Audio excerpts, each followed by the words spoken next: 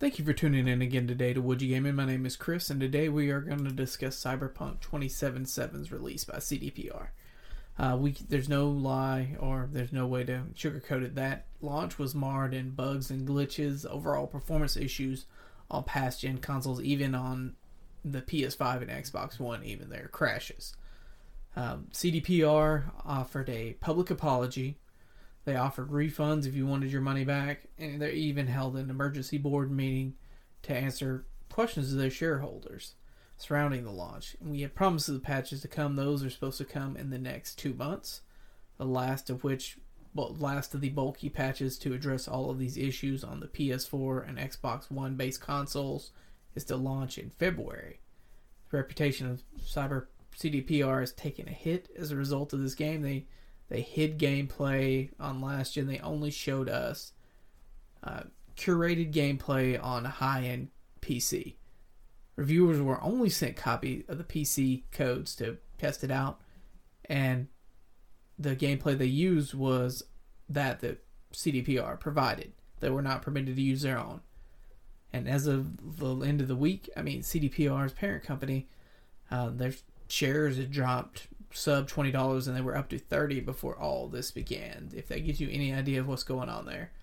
When we look at the issue, we knew we were going to have to expect a hefty day one patch here, and I can't help to think optimistically that CDPR thought this would take care of the bulk of the issues of the bugs and the glitches that were happening, and they openly admitted they did not focus on the performance on the PS4 and Xbox One. They state they optimized for the experience for the PC, PS5, and Xbox One, which is kind of crap because this game was supposed to launch on the PS4 and Xbox One alongside the PC, mind you, so those versions would have been vastly different. The PC version was supposed to launch with it back in March or April, I think.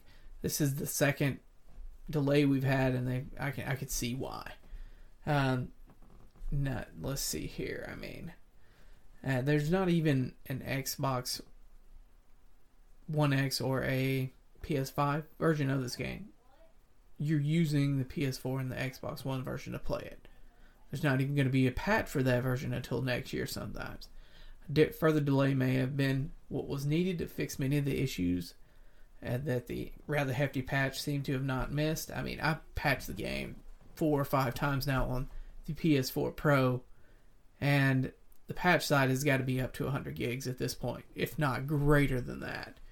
I played only an hour of the game so far, and I did encounter a couple of glitches. I just want to see what it's all about. I'm not intending to take a deep dive into it until we get these issues resolved in the next coming months, because I don't want to waste my time. I don't want to get infuriated and ruin the game for myself. And the game seems to play well enough on the PS5 and Xbox One, so if you have one of those versions, you might be okay. But even they have the occasional crash, just drop completely, frame rate dips there. And I know, see what CDPR did here was really scummy, and had EA pulled this, they'd be much hotter water due to their past indiscretions. Looking at loot boxes in particular, and just, oh god, let's not even touch Star Wars Battlefront 2 and how that launched. That was pay to win there all day. And up until this point, CDPR has had a stellar track record of offering consumers great value with the games that they launch.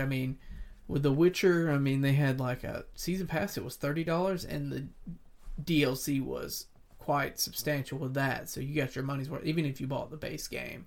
They included all like little goodies in there, and they did so with Cyberpunk as well. It's little postcards and stuff in there. That stuff's neat.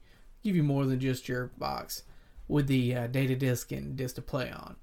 And it would be easy to jump on the bandwagon and bash CDPR what they've done, but instead I'm going to hold off on even playing the game extensively. That way I'm able to play the experience the way it was intended to be. Do not ruin the whole game or situation for myself. And that is just me, though. I try to see the silver lining, and the silver lining here is that in a month or so this game will be much closer to what the devs intended, and I can't help but think this is going to be, when it's all said and done, this is going to be a great game. It might not be Game of the Year candidate due to everything that's happened with it, but it's going to be a great game. And I can completely understand if you're upset about this release and you feel like you were lied to or deceived. You definitely were. The truth was not presented to you in an accurate manner at all, and you have the right to be mad. I can't argue with you there. I'm just trying to take this in stride. There are tons of games that release with bugs, glitches, and performance issues that have to be patched post-launch. Most are nowhere near the level of scope that Cyberpunk is, or broke as it is. The only thing I could think of that is up there in size with it, that really didn't have that many issues, I would say, that I didn't experience at least, was Red Dead Redemption 2, which had the luxury of being released outside of 2020, I should say. I mean, I bought No Man's Sky, comes to mind as well. I bought that, and it was a disastrous launch with that. Sean Murray promised us everything was in the game. You named it, he said it was in there. I don't know why, don't ask me. That guy should have never been allowed to be interviewed, but he's quite a brilliant guy. I mean, the game was pretty good, and once they patched it and everything, they spent years patching that game, and it is a great game now. It has everything they promised us, even co-op. So, I mean, I look at that, and that gives me hope for Cyberpunk there. And I personally only have a PS4 and cannot play the game it was intended to without being hindered by the technical issues at this time, so I'll be holding off on these until the patches to play the game. And like I said, I played the first hour, and I did have some pop-ins.